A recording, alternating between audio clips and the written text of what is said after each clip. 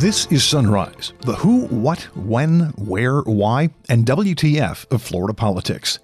I'm Rick Flagg reporting from Tallahassee, where the House of Representatives is voting today to require parental consent for abortions and to strip the Florida Coalition Against Domestic Violence of their exclusive contract with the state. A federal appeals court in Atlanta rules against the state in a challenge over voting rights for former felons. The governor's office says they'll appeal. The president of New College of Florida comes to the Capitol for an existential moment. He's trying to stop a bill that calls for his university to become a branch campus of FSU.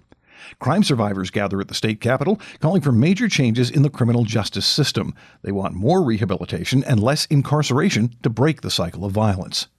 On the Sunrise interview, we'll talk with Steve Vancour to get his take on next month's presidential preference primary and the scandal at the Florida Coalition Against Domestic Violence. We'll also have your daily calendar of events and get the latest in the continuing adventures of Florida Man, who has a serious drug problem. And now, the top stories on Sunrise for Thursday, February 20th. Governor Ron DeSantis' legal team loses another battle over voting rights for former felons, but the war goes on. A federal appeals court Wednesday upheld an injunction issued by a Tallahassee federal judge that allows ex-felons to register to vote despite not being able to pay the fines and fees imposed as part of their sentence. Amendment 4, which was approved by Florida voters in 2018, restores the right to vote to former felons who've completed their sentences. But the legislature passed an implementing bill last year requiring all fines, fees, and restitution be paid back before rights are restored. That law was challenged in federal court, where the trial judge ruled that mandating financial obligations as a requirement to vote is unconstitutional when the would-be voters can't afford it. The governor appealed that decision to the federal court in Atlanta, where the three-judge panel just upheld the injunction and ruled against the state. DeSantis' press office says they will ask the entire court to reconsider that decision. The Florida House is scheduled to take a final vote today on the most controversial bill of the 2020 session, the one requiring underage girls to get parental consent before they get an abortion. Representative Erin Grahl was grilled Wednesday as her bill hit the floor for questions and amendments. Senate Bill 404 requires a minor to obtain parental consent in order to obtain an abortion and increases the penalties for healthcare providers that violate the requirements of the Infants Born Alive provisions of the abortion statutes. That is the bill, Madam Speaker. Are there questions of the sponsor? Are there questions of the sponsor? Oh yeah, there were lots of questions and lots of amendments. It went on for hours. Representative Escamani. Thank you so much, Madam Speaker. Thank you, Representative Grahl. Is it not safer, based on medical standards and guidelines, statistics, is abortion access safe in this country and even safer compared to giving birth, especially in the case of a person under the age of 18? Representative Grahl. Thank you, Madam Speaker. My opinion is that it is not, and it always ends in a death sentence for one child. Democrats offered a series of amendments that were all defeated, and the House will be approving SB 404 during today's floor session. Then it goes to the governor, who has already promised to sign it. The House will also be voting today on a bill by Representative Juan Alfonso Fernandez Barquí to eliminate the state law that creates a sweetheart deal for the Florida Coalition Against Domestic Violence, giving them exclusive rights to distribute almost $50 million per year in state and federal funding for domestic violence shelters.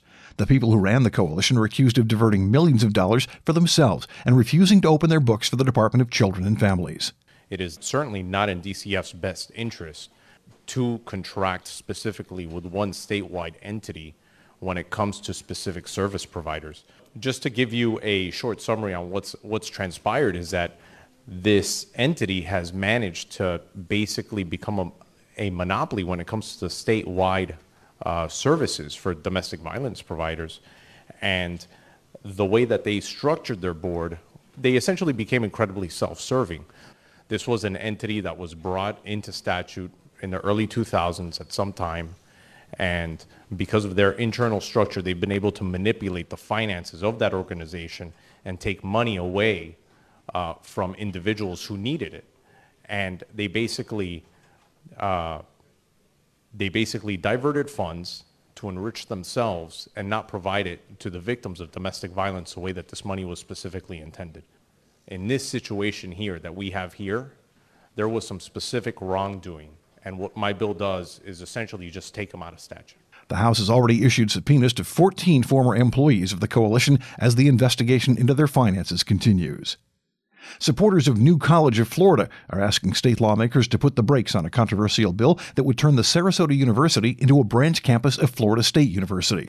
New College President Dr. Donald Shea says his school is unique in the state university system, and merging with FSU will undermine their mission as a liberal arts college. We're in our 60th year, and New College is unique within the Florida State University system. It offers a small, challenging, individualized liberal arts education. Our unique curriculum, which with its directed independent study, its close interaction between professors and students, doesn't fit well within Florida State or any other larger university. And folding it into FSU would compromise its special value and leave Florida with nothing like it. The idea of folding it in before has already been tried.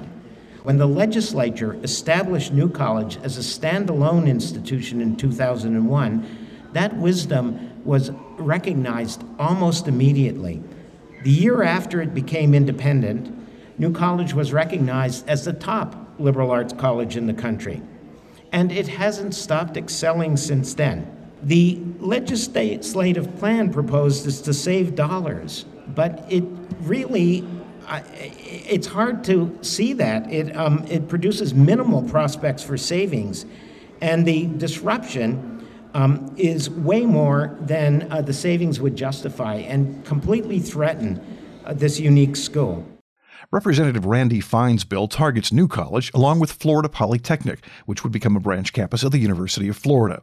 He claims the mergers will save money, but Representative Margaret Good of Sarasota says the bill came out of nowhere and was approved in committee without any sort of serious review. There is no evidence that this merger will actually make New College Florida more cost efficient than it already is. There has been no study done on how this would lower the cost or what the benefits or challenges would be.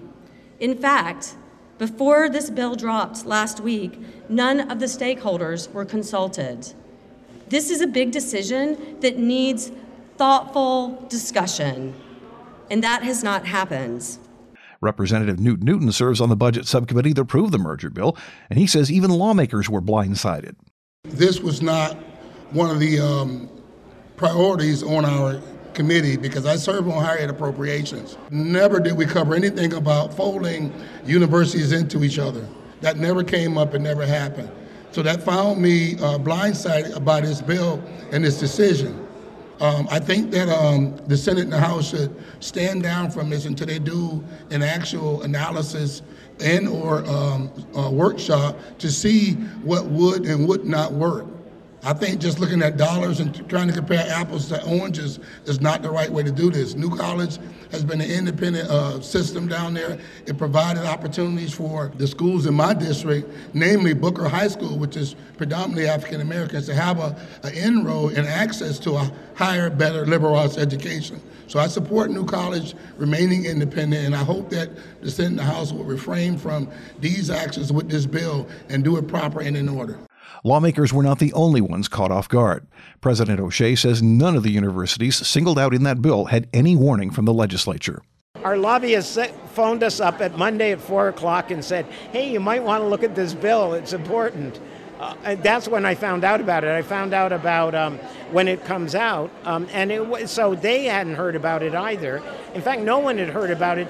And I looked at the thing, and it was going to get heard Wednesday, but this was Monday, and I said, holy cow, this is hard to believe. And everybody said, well, don't worry about that, that's a joke. But yeah, so we were taken off guard.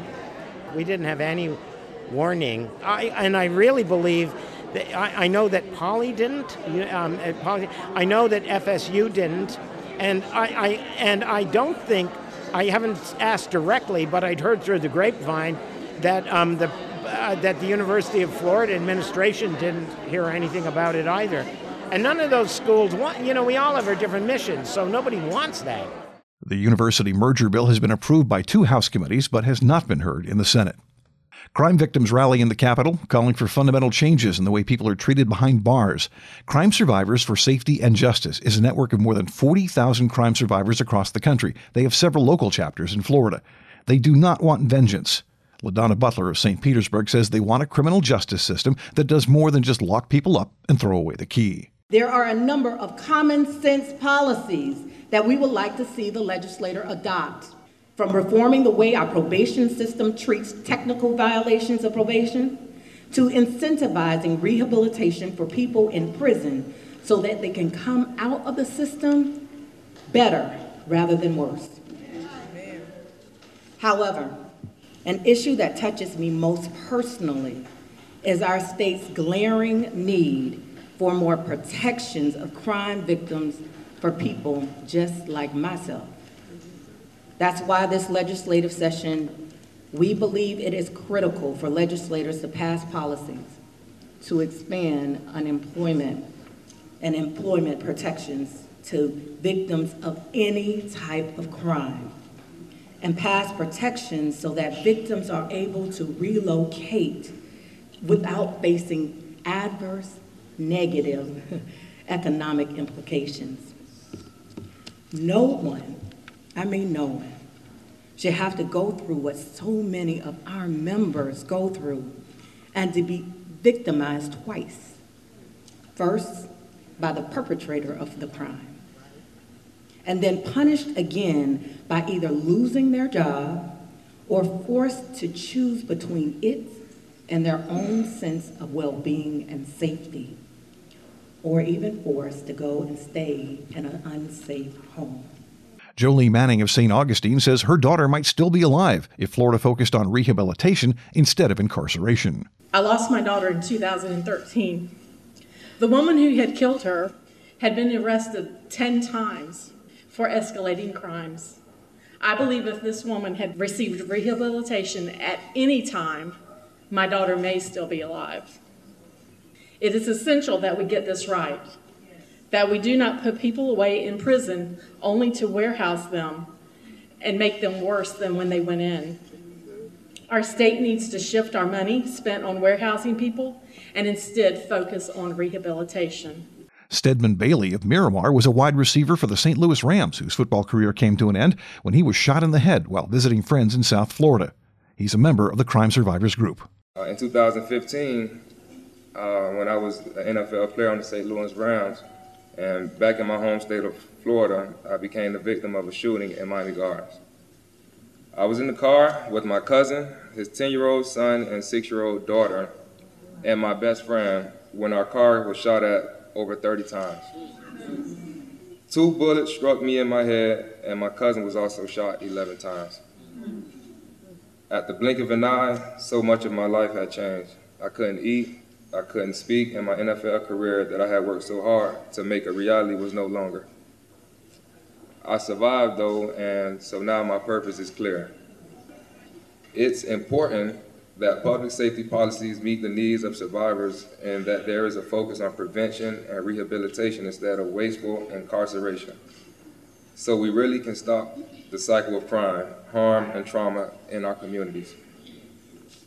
Like other survivors, I know the justice system and too much of a focus on incarceration has failed to stop the cycle of crime, make us safer, or meet the needs of survivors.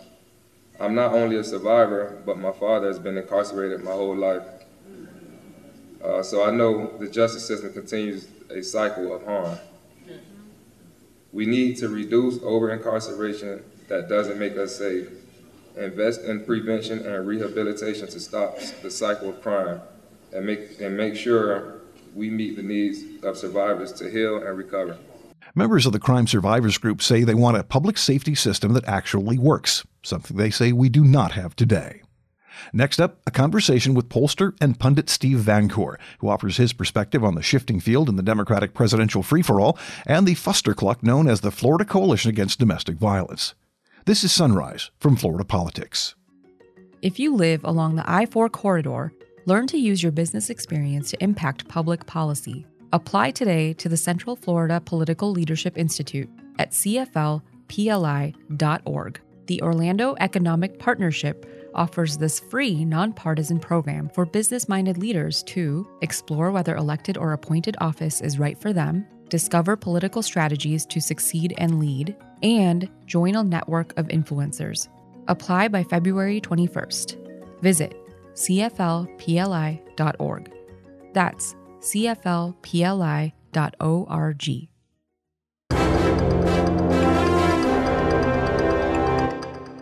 Welcome back to Sunrise. Our guest on the interview today is Steve Van Cour, our resident pollster and pundit. Welcome back, Steve. Oh, thanks for having me, man. And I have to confess, we're going to talk politics now, but wait, what a shock! I did not watch the Democratic debate last night. I frankly don't care at this point in the game. Unwatchable TV. It's just the most hideous kind of thing in the world.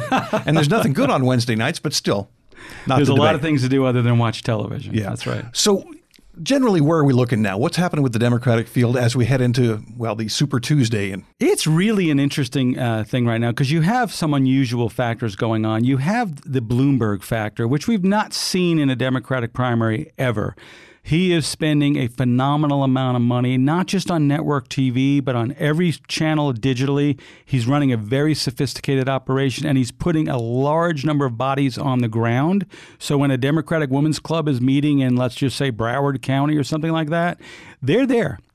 And so I know they have over 100 employees in Florida alone, and he's serious from top to bottom. But here's the issue. Joe Biden has shown a remarkable ability to underperform relative to the polls. I mean, a 4th and a 5th place showing, and now he looks like he's cascading in Nevada as well. Remember, we've only had one primary, 2 caucuses. And by the way, as an aside, Nevada, keep an eye on this because we have a similar technological problem like we had in Iowa, so that can make it interesting. But if Joe Biden continues to underperform but stays in, Joe Biden plays the role of spoiler, and I think you're headed to convention. He becomes the sort of zombie candidate who's there but not really alive. Yeah, exactly. And he's going to try to make a stand in South Carolina. If he does anything but win by double digits, it's a loss for him. If he comes in second and he doesn't get out before Super Tuesday, again, he will be at that point handing the nomination to Bernie Sanders. And if you like Bernie Sanders, you're going to root for Joe Biden to stay in. If you don't like Bernie Sanders, you're asking Joe to get out. Now, you also made the point earlier before we went on the air about you need 2 things going into the Florida primary. And Joe Biden doesn't appear to have any right now. Well, money and momentum. Exactly. Going into the Super Tuesday, it's 14 states across most of the United States, a little bit up in Maine, et cetera. The candidates with money right now are Buttigieg, Bloomberg, and Sanders. And Sanders is raking it in. I mean, his small donations are just coming in strong. So those 3 can compete. But remember, Bernie Sanders occupies a lane that was previously occupied by Elizabeth Warren, who at the time was surging, doing well, and then just collapsed, okay? So Bernie occupies that far left lane. Buttigieg, Klobuchar, and Bloomberg and Biden are all trying to swim in the moderate lane. I mean, it's almost a Trump in reverse, right? Remember, everybody was saying, well, he's going to hit his ceiling, and he never did. And as people kept dropping out, Trump stayed in the lead. You could be looking at Bernie Sanders going in. The difference is there's not a single state in Super Tuesday that's winner take all. So we're almost guaranteed. By the way, hold on to your ballot, Democrats, because there's still a lot to come. March 17th could be a critical day in the turning point of this election because Florida, those delegate votes will count this time. Remember, in the past, they've always been, the election's functionally over. Right. It doesn't look like that's going to happen this year. So how is Bloomberg affecting this all now? Just spending this much money and coming in so late in the game. I mean, they're just starting to do the vetting now that would have happened a year ago. I've been looking at lots and lots of polls. Well, he's also insulated himself from attack by coming in so late and with such ferocity. It reminds me of the Schwarzkopf strategy in the Middle East, right? Just come in with overwhelming force. Shock and awe. Shock and awe. And again, it's not, the papers are reporting it's just a strong network buy. If it was a strong network buy, Tom Steyer would be doing better than he is, okay? It's a ground to bottom to top. It's probably something he's been preparing formally for at least a year. He's brought in some of the best digital marketing teams in America. Got a great ground game, and he's not afraid to spend his money, and he's spending it top to bottom. So he's like, in looking at the polls, it's like every time you hit refresh on the polling data, the aggregators or whatever, it's like Bloomberg picks up a point. He has not hit his ceiling yet. So it looks like he's rising. Joe Biden is collapsing. And it's a matter of timing at this point. It's like a game where, are they going to get enough points on the board before the clock runs out? Understood. And segueing here, back in Tallahassee, the Florida Coalition Against Domestic Violence. Go ahead, say it, Rick. Go ahead, say it. And I already said it. You mean Fuster Cluck? Yeah. Well, this is really interesting because this goes back to, and kudos to Mary Ellen Kloss for, uncovering this story. One of the finest reporters in the Capitol Press Corps. And also kudos to the Department of Children and Families started asking for audits and documents. And so Secretary Popple does deserve a shout out there as well. He began asking for data, asking for information, because remember, Rick, this is a sole source entity. They don't go out to bid.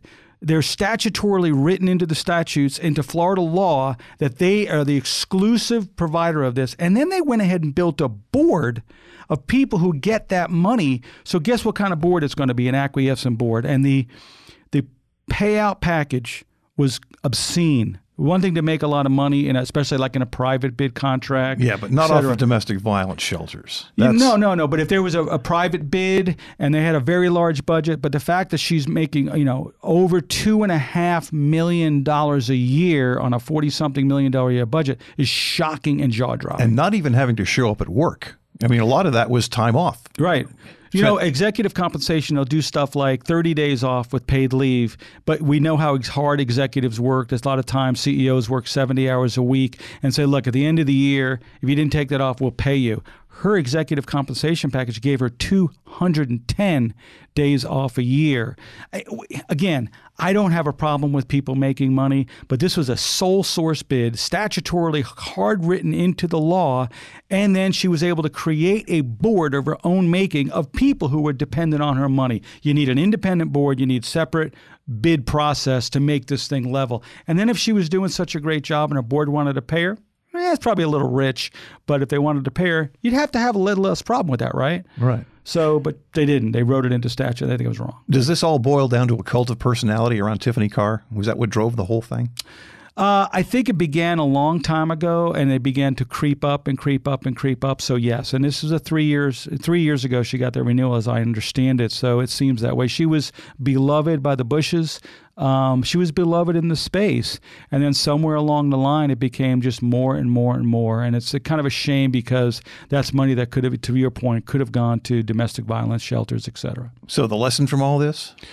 Don't build a not-for-profit into statute and make them have to not bid out to process. A competitive bid process and an independent board makes you lean and mean. Our guest today on Sunrise has been Steve Vancour. Thanks for having me. Great to have you back, Steve.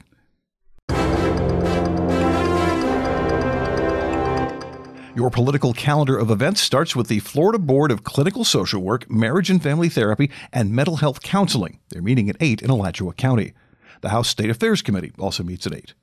The Florida Fish and Wildlife Conservation Commission meets at 8:30. They'll talk about increasing alligator egg collections. Sounds like fun. They'll also receive an update on illegal trafficking of turtles, and they'll revise some hunting rules. The University of Central Florida Board of Trustees meets at 8:30 in Orlando. The Senate Appropriations Committee meets in Tallahassee at 9. They'll be meeting all day long. The House Commerce Committee also meets at 9. The Florida Supreme Court is scheduled to release its weekly opinions at 11. The House is holding floor session beginning at 1:30. Also at 1:30, the staff of the Joint Legislative Auditing Committee will select lobbying firms for audits of compensation reports. The Florida Department of Agriculture and Consumer Services Medical Cannabis Advisory Committee is holding a conference call at 4.